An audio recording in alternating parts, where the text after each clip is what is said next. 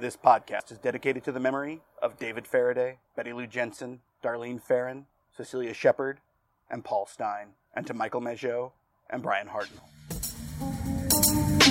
This is Zodiac speaking. A Classic Gunpoint Family podcast. I'm your host, Chris Garcia. When Dave Toshke met Arthur Lee Allen, he felt that it was the Zodiac Killer that he had met. And he spent much of the rest of the investigation trying to fill Arthur Lee Allen as the Zodiac. And this is how detective work was done in the 60s and the 50s and the 40s and on and on and on. This is how detective work was done before the science of DNA, before various print technologies, before things like registry databases and so forth. Ballistics was around, fingerprints were around, but really this was still early days. You had blood phenotyping, but not the definitive. I mean, you could tell things like sickle cell, for example. You could tell if someone had that or various diseases, but things were very primitive as far as research into forensics go. From the very beginning, let's say this: there is no definitive evidence, physical evidence, that ties Arthur Lee Allen to any of the individual crimes. But there is a great deal of circumstantial evidence and just maybe coincidence that makes Arthur Lee Allen look like the Zodiac. And his famous claim of, "I'm not the damn Zodiac," is almost certainly true. But also, he is the best suspect. And over these next two episodes, we're going to examine what that means for the entire case, because it has a massive meaning. Arthur Lee Allen was born December 18th, 1933. He was born in Hawaii, Honolulu. There are a bunch of things that sort of tie. One, the famous one, is he wore a Zodiac brand watch. Okay. For a long time, people believed that the Zodiac was a Navy man at one point.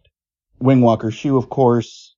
The thing that I think actually is most telling is in the letters that you could find all the symbols within the codebreaker, and one of the major parts of the United States military that uses codes is the Navy.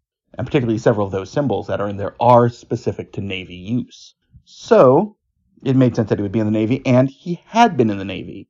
He enlisted in 1957. He also had Wingwalkers 10.5.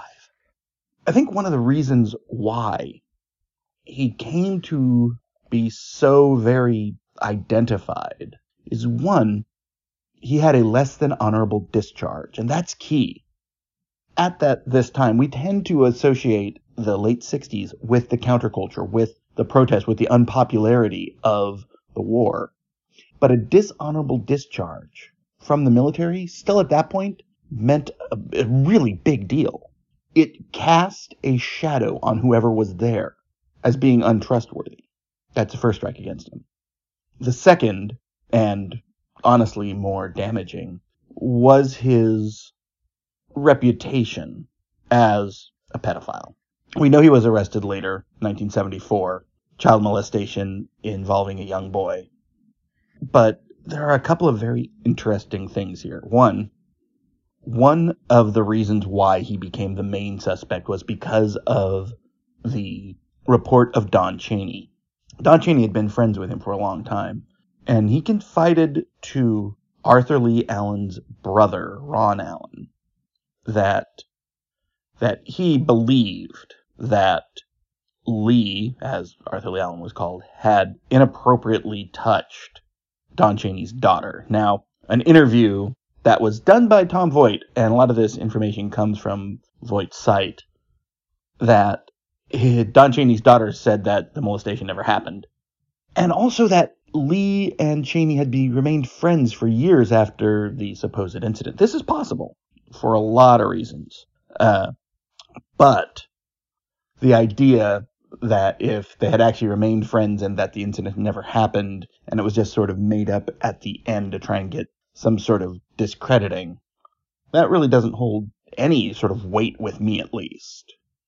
But the famous saying is that he told investigators that at one point, I believe on a fishing trip, Lee had told him that he was going to write a book, and that the storyline would be he would call him the Zodiac, that he would tape a flashlight to the top of his gun barrel to help him shoot, that he would kill school children on a bus, that he would basically do everything. He would change his appearance. He would kill couples, unsuspecting, random. All of this is very on the nose, which both does and doesn't indicate him closer as a suspect. Because for Toschi, it absolutely would. Toschi is trying to backfill Zodiac into the shape of Arthur Lee Allen. But it doesn't actually provide... It is unlikely that everything that could possibly be indicative of Zodiac would be in one person. And that seems counterintuitive, but it's absolutely true. If you look at Joseph DeAngelo, the Golden State Killer, he doesn't check as many boxes as a number of the other suspects they had been considering. Paul Holes has said this as such. And it makes sense. What indicated that he was Zodiac was the DNA. But when you look at the form, when you're trying to fit a person into the criminal, they're likely going to poke out at places, not necessarily fitting the entire description. Son of Sam is another excellent example of this. He undoubtedly did the crime, but he doesn't fit all of the parameters. But he did it. It's difficult there. Some of the discussion of the murder of Sherry Jo Bates, I've always had issue with. Yeah, he was around Riverside at the time. I don't know. It seems that's the crime that I think seems the most tenuous and not exactly likely he did. An interesting note, actually, he got the Zodiac watch in 1967, and famously in the Bates case, a Timex, I believe, had been found on the ground. And I think people associate one with the other somehow. It's the significance of a watch. That happens in cases a lot of times. People obsess, of course, Michelle McNamara over a pair of cufflinks. Very famous. And sometimes they do and sometimes they don't pair up to one another. Now, an interesting thing, of course, is that Michael Maggio picked Arthur Lee Allen out of a lineup in 1991. There's lots of flaws here, and lineup picking is not the best way of doing it, at least the way that they did. Did it back in the 60s and 70s, even the 80s and 90s.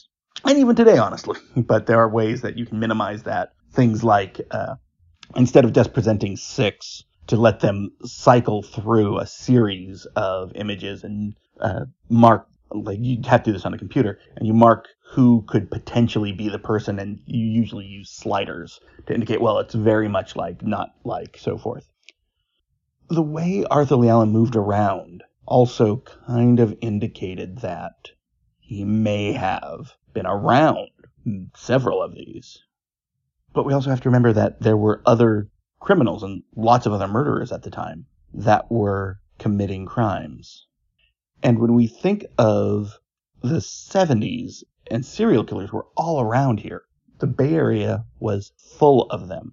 And I think one of the things that was important is that it started with the Zodiac in many ways. There were serial killers in the Bay Area before, but none of them brought so much attention, which I believe drove more and more serial killers to come out. Of course, we had the Santa Rosa Hitchhiker murders, we had the zebra killings, we had David Carpenter, the Santa Cruz, Ed Kemper and those folk. All of these killers working within the Bay Area. A little later, Lake and Ing. Part of that is the fallout of Zodiac and all the attention he got. Arthur Lee Allen did do time, 74 to 78, and there's, of course, a famous 78 letter that a lot of people say is Zodiac. I don't buy it. I really don't. I think it is... I don't want to say it's Toschi trying to manufacture who he knows is Zodiac as a Zodiac, but it doesn't feel right. But the little connections are there. Things like he had been fired from Valley Springs Elementary School for child molestation in 68, which is not too long before the crimes began. But then when you think of it, child molestation to murder is a big jump. And it's not only a big leap in severity of crime, it's literally a sidestepping from one sort of crime the victimization of someone with less power than you to a bigger crime, murder, the taking of a life. They are not a one-to-one correlation. And you tend to see criminals victimizing within the same groups. Not necessarily the same groups as themselves, but if someone commits crimes against children, they tend to commit most of their crimes against children. If they mostly commit against women, they tend to commit most of their crimes against women. Very few killers are indiscriminate and untiable to a single sentence.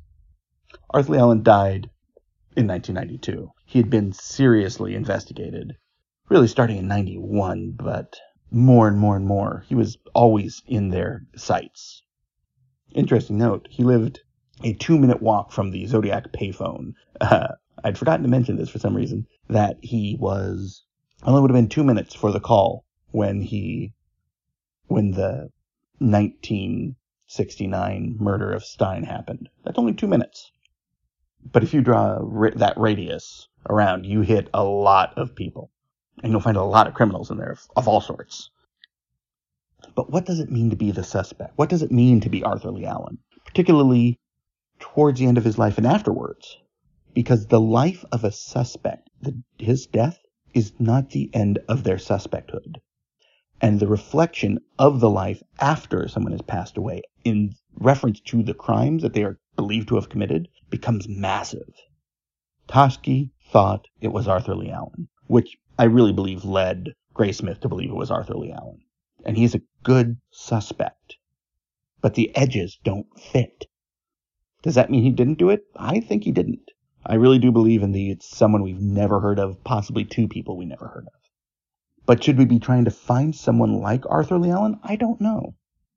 But in the next episode, we're going to look at that next phase, where Allen became hardened into the form of Zodiac, and where that all began to crumble. So I hope you'll stay tuned.